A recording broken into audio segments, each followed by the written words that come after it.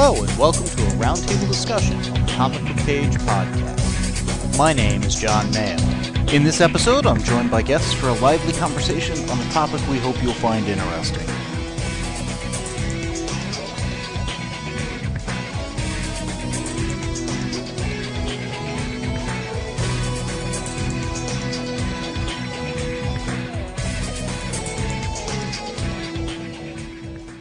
Joining me in this episode is Kay Kellum. We are going to do another one of our movie episodes, as we are wont to do, and these are actually, frankly, becoming some of the more expensive episodes to do. This was not as bad as All You Need Is Kill, where we did the IMAX experience in 3D, we had the novel, we had the manga. For this, we're just doing the movie. It's X-Men Days of Future Past. We just saw that in 3D. That was $11.50 a shot. And we saw it in the real 3D as opposed to the IMAX 3D. So I can now compare for myself those two 3D experiences. Well, there's 3D, there's IMAX 3D, and IMAX Experience 3D. Exactly. And out of them, I'm kind of preferring the IMAX Experience 3D. Because IMAX is a little bit of a head strain because you're having to look all over the place. This was good, but didn't quite fill the... I like having the bigger screen that we had on the IMAX Experience. I think it depends on the movie. I think for something like Star Trek, where you need to be able to read the caption of what planet am I on and that kind of thing, then IMAX Experience, where I can see the edges of the screens, Yes, I like that. For something like Gravity, where I just want to get totally immersed in the experience. Or Avatar. Avatar, I would definitely want the full IMAX. Yes. And for today's experience going to real 3D, we could see the edges of the screen. And we were probably about 3/4 of the way up. We were at a nice level vantage point, and I think if we had gone down to a lower seat, we might have been closer and less aware of the edges of the screen, but we'd have been looking up at it. And I would have found that less appealing an experience. Yeah, I found the height we were at good for the screen, maybe almost a tad high, but I don't know that I would want to be any lower. They had a very steep separation between the seats at this theater. Now, this is going to be a very spoiler-heavy kind of an episode. With talking about comics where you've got serialized stories from issue to issue on a title, I don't like to go into too many spoilers. It's easy to get behind, and, it's a more timely kind of a thing. With TV shows where you've got seasons and seasons, again, it's good to do a little spoiler-free stuff if people aren't familiar with the television show. Well, and especially if we're trying to get you to start watching a season. We're trying to get you excited and to go out and either get it on DVD to go Netflix a season. Then we don't want to spoil it for you. Right. We want to entice you to read or enjoy the story or view it, as the case would be for TV. For a movie, even something like X-Men, where this is like the fifth movie I think they've done, it's still a 2-hour-ish, 2.5 in this case, I think, experience. And they're standalone stories, therefore I think there's not much point in doing much spoiler-free stuff. So I'm figuring we'll just kind of dive in and the spoilers come as they come. Well, especially in this case where I'm pretty sure the movie's been in the theater for about 5 weeks at this point. So those of you who wanted spoiler-free experiences, I'm pretty sure you already went to the theater. Well, they could be waiting for DVD or Blu-ray. We do that a lot. That's very true. That's very true. And I will admit, the moment they told us the price of the tickets, my first thought was, this is why I usually wait for the DVD and the Blu-ray. It's less expensive than the theater experience, and with the projector onto the wall, we feel like we've got a similar size, etc. So the trade-off, I'm still weighing it. That's kind of why I consider these more expensive episodes. I'm going to go ahead and pick up the Blu-ray. I was going to pick up the Blu-ray anyways. If we reviewed the Blu-ray, it's almost, I was going to do that. Look, just like I'm going to get the comics, Whereas here, I wasn't necessarily going to go hit the theater as the default option. To me, that's more the exception than the rule. I'm not positive what I gained by going to the theater versus waiting for the Blu-ray, except the not waiting as long to get to see it, versus the Blu-ray will have the extra features and so on. Audience reaction. And I think That's this true. time we got a wonderful audience reaction, and I correctly interpreted that it was not you that was having the reaction. It was not my reaction, and I thank you kindly for not elbowing me every 5 minutes and telling me to knock it out, because it was not my reaction. Thank you very much. The person on the other side of me, or on the other side of Kay from me, was snoring during the movie. Repeatedly throughout the first hour. And it's like, I'm pretty sure that wasn't you, but I was just doubtful enough. I came very close to just nudging you to make sure you were awake. I mean, if I'm going to pay, $11 plus for a movie, we ought to stay awake to see it.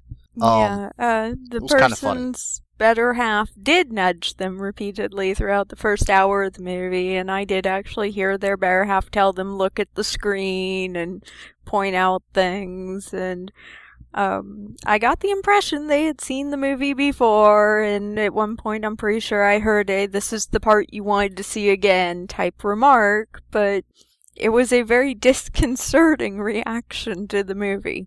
Well, before we get into the movie, let's talk just a little about what kind of experience, knowledge, and baggage we were bringing in. Because I think we're coming at this film from different vantage points. Oh, definitely. I've seen all of the X-Men movies, the original 3, and then X-Men First Class that I'm holding in my hand, which I'm pretty sure you have not seen. And I was surprised to realize very early on in the movie, I saw something and I realized, wait a sec, I must be behind by one movie, and I hadn't realized that.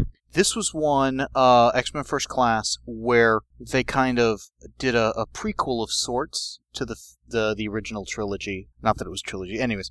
And set it kind of in the Bay of Pigs time frame, with them playing into those events. And they talked about that quite a bit. They did. In Days of Future Past. Now, the other difference in terms of our experience is I am familiar with the comic book story Days of Future Past. You, of course, are not. I'm unfamiliar with not only the comic book Days of Future Past, I'm unfamiliar with the comic books of all X-Men in general, so I frequently, after an experience like this, will sit there going, so John, how does this compare, and does this come at all from it, and help me out here, educate me, let me know, did this play fair, or did this feel true? Well, and it's one of those things that there are certain things I pick up as Easter eggs, like the entire future group of X-Men. I mean, obviously you recognized Professor X, Magneto, Wolverine, Storm. From there, who else did you recognize? Probably Colossus? Probably not. He was the one who turned in the metal.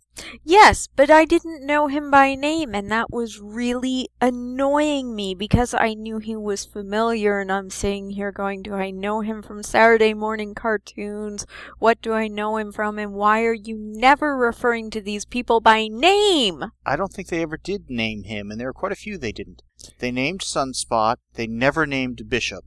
No, I heard the name Bishop. Okay, which one was that? Can't tell you, but I heard the name Bishop okay, because... that's funny. No, wait, I think Bishop was up on top of something at one point, telling them people were coming. Yes. He was the African-American guy who kept getting zapped by something to charge up. Yes. And then firing his gun, yes, which had nothing to do with his powers, although he had a gun in the comics. I thought that was kind of cool, but I couldn't figure out how that worked. No, I wished in the future section that they would have done a better job of identifying who was who. They had a narration that kind of laid out the names. When they first meet up with Professor X and Kitty is going through, Warpath does this, Blink does this, this happens, this, they kind of gave a rundown. But it was just chaotic enough and not clearly identifiable enough that if you don't know kind of going in, I could see where you'd be a little lost. I was very lost and very frustrated because I didn't know if it was me being an inattentive and bad viewer or if it was on the part of the movie, and that was where my frustration lay. I think they were banking on more geek knowledge about the X-Men than a casual or non-reader of comics would have. The other thing that set this apart from the comic book story, because the comic book story was done by, I'm pretty sure it was Chris Claremont. I'm trying to remember when, early 80s, late 70s. I'd have to double check to be sure. But it was, in that case, Kitty Pryde that went back in time. Now, because of the timeline they've set up in the movies, Kitty in the future, because the movie is set about 10 years from now. We've seen Kitty as a student in one of the last present-day films. So she wouldn't have been old enough to go back to 73. So, okay, let's put Wolverine there. Plus, it's Hugh Jackman. He's a popular character. It just makes sense to do that. But her having the power to do that, frankly, just puzzled me. Because she's shown still having the intangibility to phase through objects and stuff. And I liked how they did that and how they used that in the early fight scenes. That was one of my second favorite things. The first thing was Blink. She was the portals? The portals, the yes. teleporter. She was a character in the comics who originally showed up in Age of Apocalypse, which was done 10, 20 years after Days of Future Past. She didn't even exist there. She was created for Age of Apocalypse. And she was killed off almost instantly. And she had these red dart glowing things that do teleportation and portals and stuff. She then became the leader of the Exiles, which was about a 100-issue series where it was taking place in alternate continuities. And it was basically, let's pick a couple of variant versions of X-Men that have died or whatever, and this is their last hurrah. And it was just a rotating cast. Mm-hmm. So that was really where she got to be known. She was used wonderfully in this film. She was. Blink was... And again, I wasn't always positive what her name was, but I loved her use of the portals and the effect they were using for it. And yeah. What I liked is not only was it a cool effect, it showed some great choreography It did. of the fight scenes, and because of that, implied that this was a group that had worked and trained together in true X-Men style. Yes. And had that interaction. At one point, she, and this is I think near the end, does a portal. Colossus dives through. The portal is now way up in the sky. He comes barreling down, and I'm thinking, okay, he's going to do a pile driver smash into somebody. And it's like, no.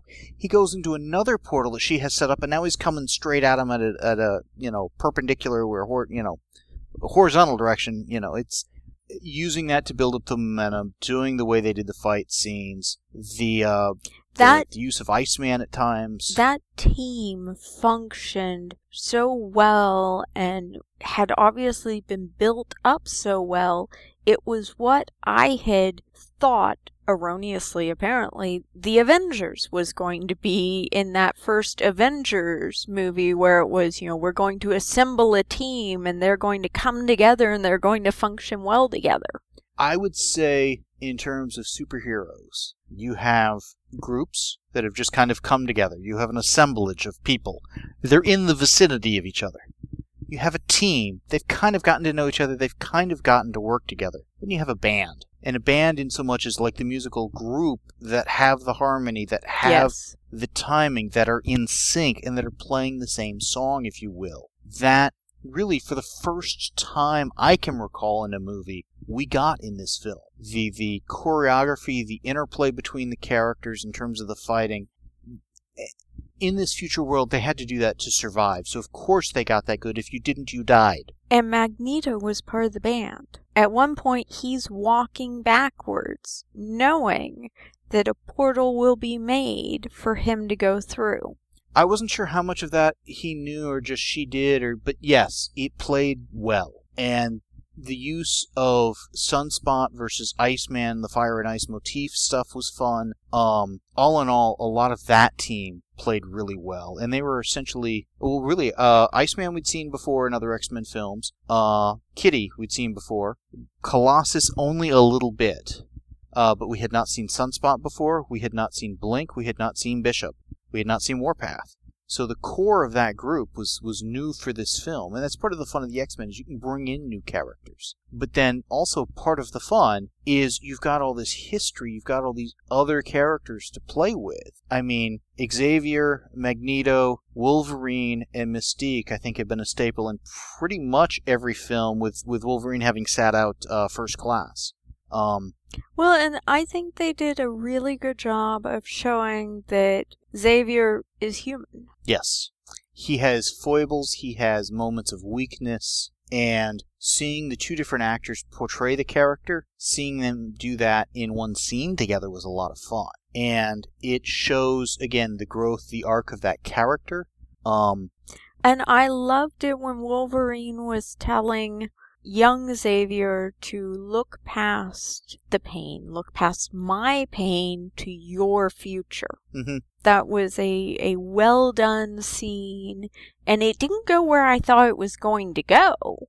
I thought he was telling him to look into my memories, not... And get kind of a clip show of what we've seen. Yes. Yeah. Yes.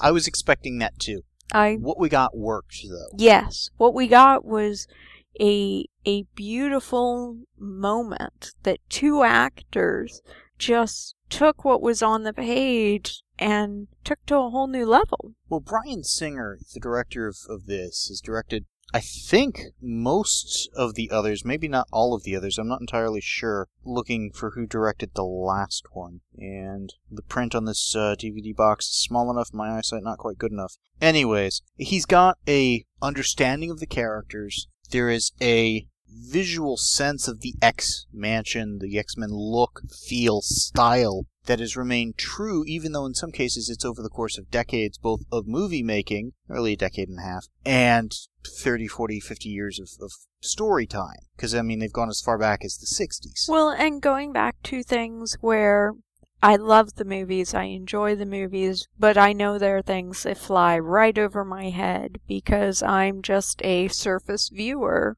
in this world. I didn't know who the really fast kid named Peter was. That was Quicksilver. That was Magneto's son. And That's I also had Quicksilver, who's going to be in the Avengers. I had a feeling he was Magneto's son based on a comment that was made. And there was a great moment at the end of the scene in the kitchen with Wolverine where he tells the kid good job and stuff. And he was a really good character in the scenes he was in. What was fun with the scene in the kitchen, which is a fight scene that's pretty much his, for just Quicksilver and his alone almost. With a great soundtrack, by the way. Great soundtrack, and it showed his personality in the fight. Yes, yes. He was going through and he was having fun. It's the whole, if I could stop time, what would I do sort of thing. And he's fast enough, he essentially can. It's interesting to also see in certain places in the movie where they do kind of homages to past, or in this case maybe future events. How do you trap somebody like Magneto? How do you break him out? How do you do stuff like that? When he's at one point and he's got the two spheres going around, again, we saw that in, I think, the second movie maybe. But still beautifully done, well, new, inventive, and entertaining. Yet it's got a sense of these characters are who they are. And one of the things that I've never seen before in a movie, and doubt I ever will again, was how Magneto essentially captures the White House. Yes, I loved that. He's like, what is he doing at this stadium? I don't get... Oh, he's stealing the stadium. Once he was stealing the stadium, I knew he was doing it for a reason. He was going to surround something. And even as he's moving it, I hadn't fully grasped he's going to surround the White House until he did it. Because I'm like, is he going to use it to collect up all of the police cars? What is he going to surround? But it was almost a la moving the Golden Gate Bridge in the third movie. Again, it's similar to, but different from, the sense of continuity, consistency, and whatnot in these films. It's really well done. Well, and I loved that the safe room in the White House was almost the opposite construction model of the room he'd been imprisoned in. Yes. I loved how they take the seal in the Oval Office, pull it back, and there's an emergency bunker beneath it. Yes. Like, that's brilliant! Yes. What a convenient place to put it. There were a few things here and there where whenever we were looking at, the who was killed in the experimentation, I'm looking at the names. When we get the privates over in, was it Saigon or wherever? We got Alex Summer, Cyclops' brother, the Toad, The two others I didn't recognize. One of them had radiation powers, and I feel I should have recognized him. I was going to say, I want to know who was the one who knew her by name. That was Alex. That was a Cyclops' brother, Havoc. That was the one at the end who shot the energy blast. Cyclops is Scott Summers. That was, again, major spoiler here, at the end, the one in the office with Jean Grey. Got it. So in the comics, those two are brothers. That's a big deal when they pull in their father, who at some point I would hope they would, particularly if they can integrate with the Marvel Studios films, because their father, I think, would make a great kind of cameo or whatever in Guardians of the Galaxy, because he's a space pirate, Corsair. But again, we're already getting a little bit of blurring of what characters can be used where, because Quicksilver is definitely an X-Men character. He's also been a member of the Avengers for a long time. He's definitely an Avengers character. As is the Beast, as is Scarlet Witch, as are, well, right now, actually, Sunspot's a member of the Avengers. Based on this movie, Quicksilver was excellent here. Yes, he was very well done. Very well used. So I'd like to see him stay here. It sets the bar for what that actor and that character needs to do in Avengers 2 to live up to expectations set here. Mm-hmm. Because I thought that the character was wonderfully used. Well, and I'd like to go back to my music comment from his fight scene of the moment they set most of this movie in 73, the music could have been the not-so-great aspect of the 70s, or I really thought they picked the best that they could have, and the best aspects of the 70s to set the scene and help sell it. I think doing 73 versus later 70s was part of that. And that could very well be. But I think they did a great job, to your point there, of getting the time frame, the style, the ambiance, the feel. Mustard yellow chairs at one point. Just the sunglasses and the look for Wolverine and such. Mm-hmm. It was iconic 70s, but not, oh my god, iconic 70s. No, it was just enough to sell it, and the lava lamp at one point, so he woke up knowing he was in the 70s. The waterbed. Yes. Again, there were a couple of things that were very, let's nail the time period down pretty quickly and effectively. Yeah. The other actor I really want to give a shout out to, because I think he did just a marvelous job, was Peter Dinklage, who played Bolivar Trask. Oh, yes, definitely. He was arguably the big bad or the victim of the piece, depending how you look at it. Yes. Key player throughout, creator of the Sentinels and stuff, definitely came from the comics and all of that. And the actor was able to capture why the character did what he did without being maniacal, over-grandized. You know what I mean? He was believable as, this is kind of the way of things. I think it could be great for everybody, but I think they are a threat. There's a part of me that feels, he went through this whole script and says, where does this character's motivation and understanding come from? And there's a part in the, when he's testifying before Congress, and he's quoting a mutant who wrote a paper for Oxford. Mm-hmm. And there is part of me that wonders, which mutant wrote that paper. Yeah, I'm curious about that too. But he says that, this isn't the first time mutants have appeared on Earth. There were mutants before, and they were the Homo sapiens who got rid of the Neanderthals because they became extinct.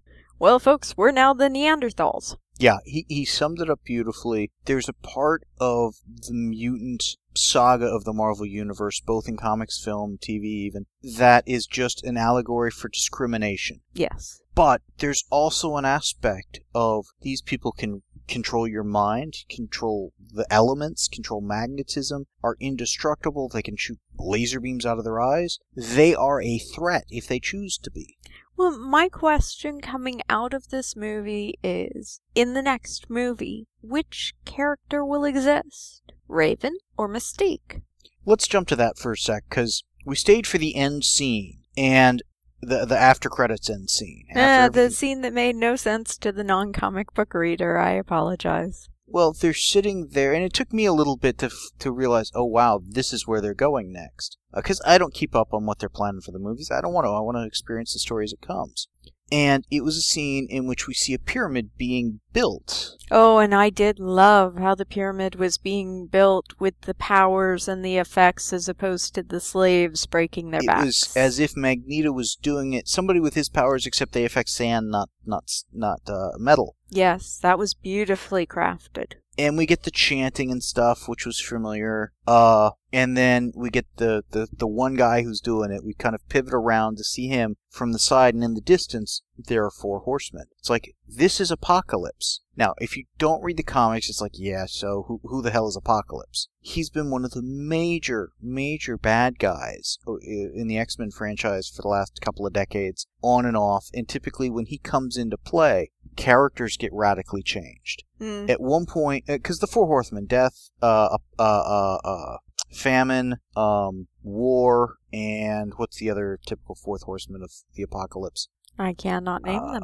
Famine, pestilence, maybe. I think you hadn't named pestilence yet. Pestilence, war, famine, and death. Those are the ones, I think. I'm doing this from memory. Forgive me if I'm wrong. Various X-Men have been various horses of the apocalypse. Horsemen of the apocalypse, not horses. That would just be weird. Wolverine's been one. Angel has been one. Trying to name some of the others. Trying to remember if Cyclops has been one. Anyways, that big major event sort of a thing for the X-Men stuff. Very exciting. And I like how all of that seemed to be set in the past to where which X-Men they want to use for the next film, totally up for grabs. They could pull whoever they want to, whoever they need to. Mm-hmm. And I like it when they keep kind of their options open. Because this is a franchise that has so many characters, has such a wide history, that there are easily 4 or 5 apocalypse stories to pull minimum. And that's just the oh my god, major event type stuff, and other ones he's played into. Age of Apocalypse being one of them, in which the entire timeline was changed to almost a post-apocalyptic thing, which is kind of sort of what we got in this. Yeah. Although that too was part of Days of Future Past. So I like when they have those teaser scenes. This one was better than some of the past ones. I liked how they used the characters. I liked the blending of both casts of X-Men.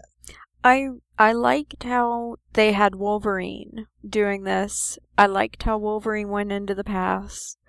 I thought it was hilarious when Wolverine had his issue. He lost his calm place and was sort of jarred between, is he in the past or not? Did you catch what was happening there?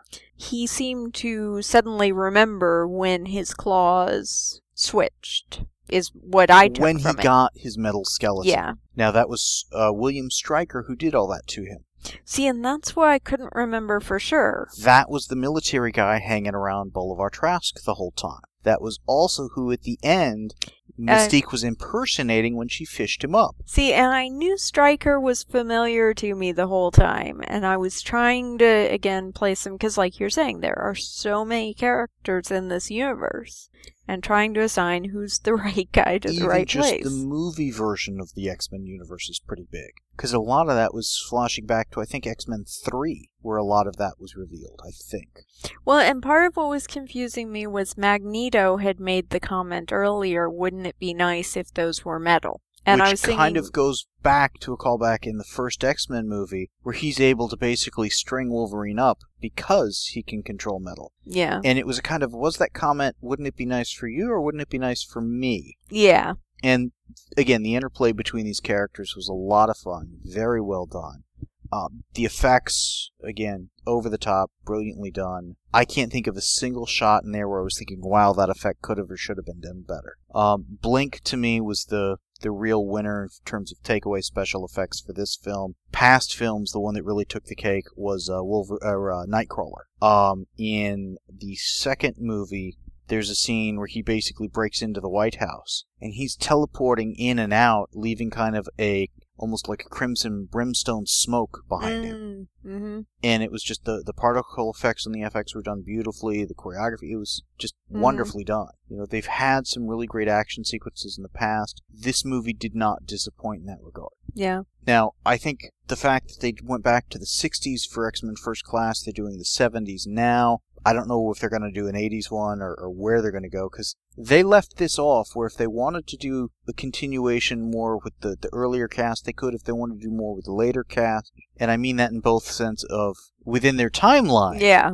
The younger versions of the characters, the older versions of the character, or within the movie history, both casts could be put into play in various ways and shapes. And I could see some fun stuff if they were to do an 80s one. Bring in Dazzler, who is or isn't a mutant, depending who you ask, when you ask. Disco era product of the 80s. Could be a lot of fun.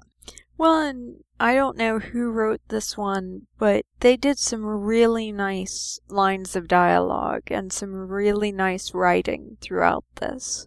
I'm curious how much of this, because it's been a while since I've read the comic story, how much of this is out of Claremont's script, how much of that dialogue may have been lifted directly from. There are some key differences here and there, but they're also, it was a reasonably true adaptation for a lot of intents and purposes. And I like how they're doing that both with these films, with some of the X-Men, or not the X-Men, the Avengers, the Iron Man, and some of those things that they're pulling, Captain America certainly, pulling some nice stuff from the comics, staying true, and retooling, rejiggering a few things as needed, but not like wholesale reinventing. Mm-hmm. Because too many times have the comic properties been taken to Hollywood, completely revamped, and then the comic companies feel it's like, well, geez, most people know that, not what we've done. We got to pull that in. Sometimes that's good, sometimes it's not. Yeah.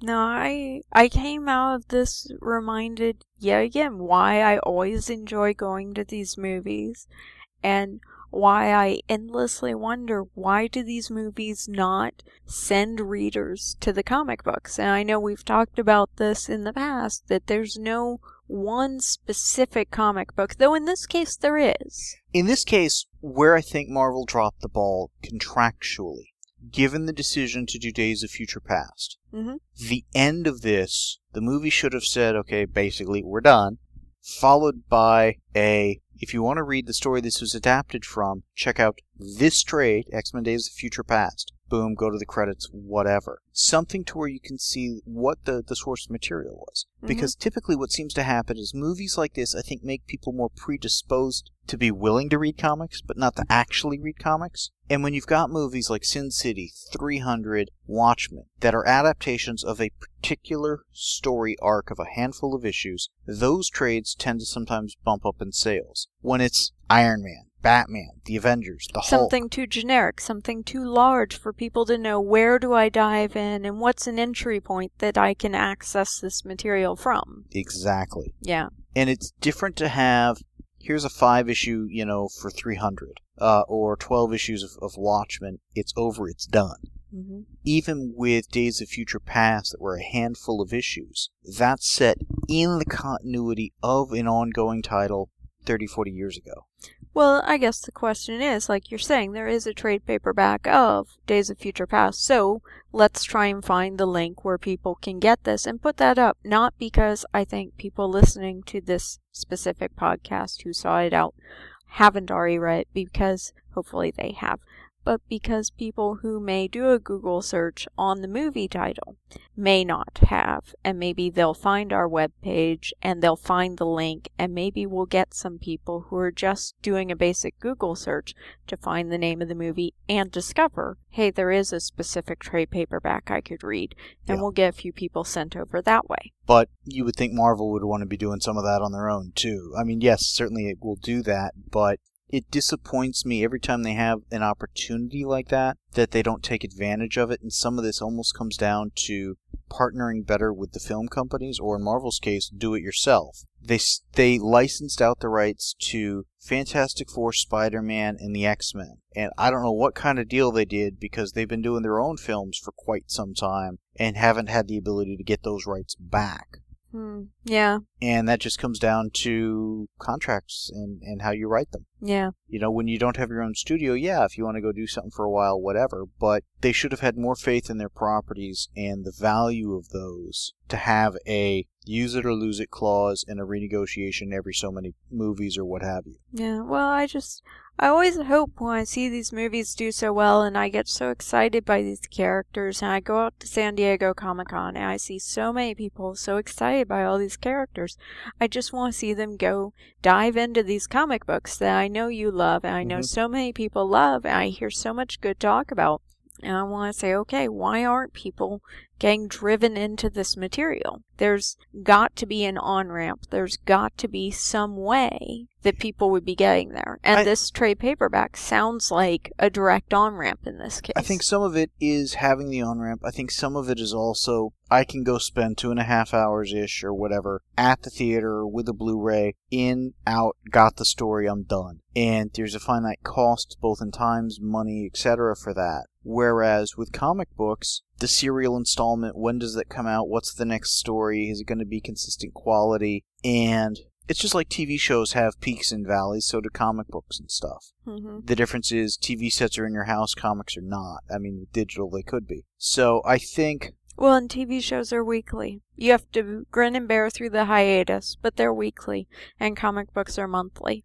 And impatient people like me, we can't handle the monthly aspect. Well, and if people are flipping channels, they're getting the commercials as to, hey, this is coming up on whatever.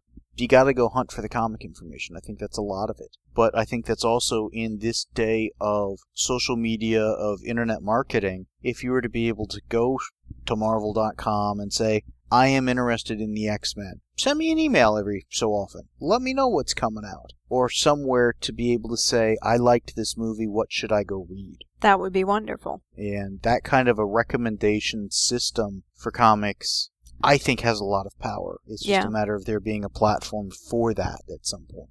Yeah.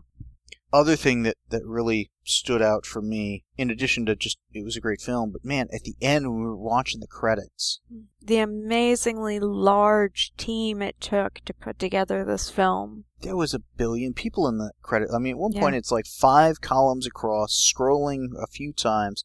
I get that it's not easy to build these sets, build these robots, get these costumes together, film this stuff, much less all of the digital work that's got to go on. Well, and that's the thing, all these amazing visual effects that they come together, creating the look of fire, the look of ice, the look of metal, and that's not even talking about the Sentinels on top of the people doing it. It was just mind-blowing to realize how many people came together to make each individual character look so breathtaking on camera. Yeah, it takes a not-so-small army to put one of these movies together. But it all came together really well. It showed on the screen. It was fun. I enjoyed the 3D effects in part because never once did I feel the need to duck during the fighting scenes. None of them felt gratuitous. No, it was beautifully done, genuine 3D without throwing things at me, and I enjoyed it.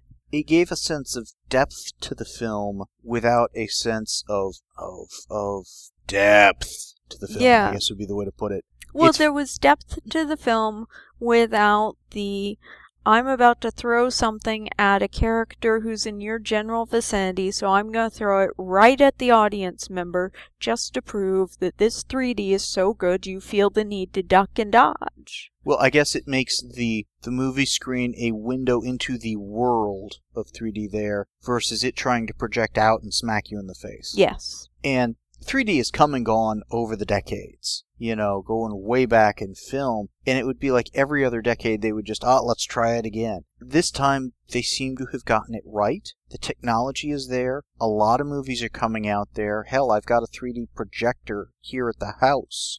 Well, and the sound was so nicely edited on this film that when we went down into the basement and Peter was playing ping pong with himself, it sounded like he was behind us at first. And it's just a little throwing on the speakers, just a little differentiation in the sound, but it was nicely done. It gave you a sense of being in the world, and I am finding, particularly with this one, but I think it was also true with Avatar and a few of the others, with the 3D effect, is it's that much more immersive. Mm-hmm. You know, you kind of walk out of the theater, I don't want to say in a stunned state, but in a little bit of, okay, I am coming out of something back into the real world. And with like Star Trek, even when we saw that in 3D, they do enough close-ups and some of that kind of stuff at times to really take me out of it. We got some close-ups here and whatnot, but... Well, and Star Trek had those lens flares that reminded you, this is a movie, that jarred you. X-Men Days of Future Past, time travel, big thing. Set in 73. 73. And at one point, there was clearly a rerun of Star Trek showing. Yes. Because it was kind of playing with the concept of, well, what will that do to the time continuum? Yes. When the Beast is trying to say, maybe we're stuck with it the way it is. Yes. Yeah. I thought that was really well done. Yes, and then Xavier quotes his future self. Mm-hmm. Well, they'd already had the discussion at that point. Yes. There were just a lot of really fun things there. I think you might have gotten a little bit more out of a couple of the scenes. Certainly Beast, and when Raven was finding out about the deaths of various characters. If you had seen First Class, where a lot of those characters had shown up. Yeah, I definitely want to see First Class.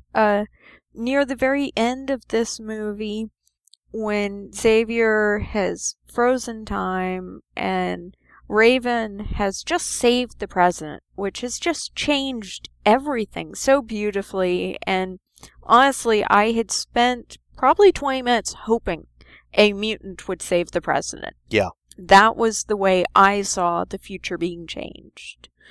And she did it. And I'm like, yes, and she's the one who should have. Yes. Minor nitpick on that scene. Professor Xavier has telepathic powers. Okay. So he can, if people are standing around, kind of suspend their mind and freeze time, if you will. Mm-hmm. In that particular scene, there were people mid-action. Yes. There's this thing in physics known as momentum. No, an object in motion does not continue in motion. Yeah. But no, what I loved in that scene where everybody was frozen mid-action and Raven has a weapon pointed at the person she has wanted to kill for Trask, yeah. almost the entire movie. That's the whole plot of the movie. We gotta stop her from killing this guy. Of course she wants to kill him the entire time. Okay, great. Okay. Keep going. Nitpick on me. Okay. So, she's got her weapon pointed at him. She wants to kill him. And he doesn't control her at this point. He's talking to her. Mm-hmm. But instead of controlling her, he flat out says, I'm not going to. I trust you, essentially. You make the call. I trust you, and I have hope for the future. You've done the right thing, and I believe you will continue to do the right thing. Now, that particular gun she was holding was one of the glass guns. Yes, I loved that too. That had been built for security around Magneto. The touches of how do you hold somebody like him? Yeah. The prop group did a really good job on that. Well, and I loved it when Magneto told his son Quicksilver. He says, in 20 seconds or so, the door's going to open and a bunch of people are going to be out there aiming weapons at us, trying to kill us. Yeah, I know. That's what I'm waiting for. I loved Quicksilver. Well, and even the little bit where it's like, and Magneto's like, what are you doing? It's like, oh, I've got my hand behind your head. Why? So you don't get whiplash. What? Whiplash. Like he was speaking too fast. Yes. And that's something in the comics that has been done beautifully with that character. He's always a little ticked off and just impatient and unhappy because he's stuck in a world of slowpokes. Yes. He's got to wait for people. It was such a fun character. And like I said, that's why I'd like to see him stay in this part of the world. Yes. They've established him so well. If they don't bring that actor and that character back, it's a missed opportunity. Because he was a lot of fun. He was really well done. He was really one of the earlier additions to the X-Men team. I honestly, based on what they gave him here, I can honestly see him getting his own movie and having some great adventures. He was fun. I could see that. The original X-Men in the comics, Cyclops, Beast, Jean Grey, Angel, and Iceman. Okay, a lot of those showed up here. The ones to get added after that, and I forget the exact order of these, included Havoc, Cyclops' brother, who we saw here, Polaris, which I think we saw in X-Men 3, Magnetic Powers, another daughter of Magneto. Again, depending who you ask and when in the comics. But then also Quicksilver and Scarlet Witch. And the Quicksilver and Scarlet Witch were two of the members of the first kind of new roster for the Avengers. And I forget that was like in the first dozen issues of that title, I believe. Again, doing this from memory, I forget exactly when certain characters played up there. But at one point, the Avengers were Captain America, Hawkeye, Quicksilver, and Scarlet Witch. So that's where those characters are going to be kind of in both. But this was definitely a lot of fun, worth seeing. They did a good job with the 3D effect. They did a really good job with the story. They did, yeah. There have been, the first X-Men film I liked, but it was like, I like these characters, I want to spend more time with these characters. The plot itself, it was alright. I definitely think they're improving the stories each time, and they've got a good handle on the characters, and I think that's what's making the movies get better each time. Well, I think the fact they don't need to explain what a mutant is, what the X-Men are, and stuff like that, gives them more time. They're choosing some very interesting time frames to put the characters in, some very interesting situations to put the characters in. Well, and they're bringing into the stories concepts from our world that we're all familiar with, the fear of people that we aren't just like, a sense of bullying. Well, and I also like how, over the course of all the films, Magneto and Mystique have had a very clear arc from, nope, they're just the bad guys, to, no, they're fighting for what they think is right, and have heroic aspects to them. Yeah. It's interesting to see how the movie X-Men universe has really evolved over time. Well, and I loved Charles Xavier at the end of the movie when Wolverine comes into his office and Xavier smiles and said, I had a promise to keep. Well, and welcome back, because at this point, yes. Wolverine's kind of woken back up in the new present day, and it's not what he remembers. And it's one of those where they could do another movie just on that conversation they have after that, and I'd be game for that. That would be a wonderful movie. Definitely. Yeah. Well, I think it'd be a horrible movie. It'd be very boring, very dry, and I think a lot of people would snore through it. It would be it would be mostly flashbacks. But it would be a fun story. It would be an amazing story done mostly in flashbacks with an occasional flip to them talking about it. Well, and just as a character piece. Yeah. The two of them having dinner, drinks, oh, that's what happened, how about this, two old friends catching up, if you will. Might be a comic book miniseries. It could be. There's a lot they could do with that kind of stuff. Yeah. And it's actually something that, given how they've broken the time stream in the Marvel Universe, how they've had different things, very few times at Marvel and DC have they ever really had a character that is in active use from an alternate timeline like that, where they're just a step out of sync. DC did that at one point with Triumph in the Justice League, but it was in one of the lower brand books, and he wasn't a major character. But they've had a few times they could have done that exact thing with Wolverine, actually. So, a lot of fun, well worth watching. Since you haven't watched X-Men, there's the possibility... First Class. Or X-Men First Class. You've seen all three of the other films. I've seen all three of the other films, but not First Class. We may at some point, depending how things go, possibly some point soon, watch X-Men First Class and talk about that. Because I think it being set in the 60s, in the Bay of Pigs, with the younger group of characters and whatnot, it puts a very different spin on the X-Men, but very true to what the X-Men were. And as a lead-in to the younger versions of these characters that you saw today, might make some of that make more sense. Yeah, I did enjoy that, because I realized early on, wait, I think I missed a page. And that surprised me, because I do try to keep up with the movies, at least. Yeah. So, but yeah, I guess to end the podcast, what I would say is, this was an excellent movie. I think Marvel is definitely doing something right with these movies, and I hope they keep making them and keep making them at the caliber they're doing them. Well, technically, this was not Marvel. This was Sony? I'm pretty sure there was a Sony. Well, I could be wrong. But either Sony or Fox. I thought there was a Sony logo at the end of this one. 20th Century Fox. Interesting. Yeah, that's what it says here. For a moment, I was going to say, I don't have my glasses on, but then I realized I do. Yeah, you're looking at the X-Men First Class DVD. It's the same company that was doing both. Interesting. Basically, Fox has, I think they have Fantastic Four, and I think Sony has X-Men and Spider-Man, but Fox has X-Men. Sony has Spider. I don't know who has what. Yeah. I can't keep keep track of it. But yeah, it was a very well-made movie, very well written, and I like the way they've developed the characters. I like the way they've developed the characters. I like the way they've developed the universe. I like how many of the previous actors came back for this, if only to do a cameo in the hallway at one point. Yes. It gives the series of movies in the universe a sense of continuity, a sense of consistency, a sense of reality. Yeah. And I like that they went to that effort. Yeah. I think they're doing a really good job here. Yeah, it's certainly well worth watching. I'm glad I saw it in the theaters. It's one that I don't regret not having seen sooner, though. You know, it's... No.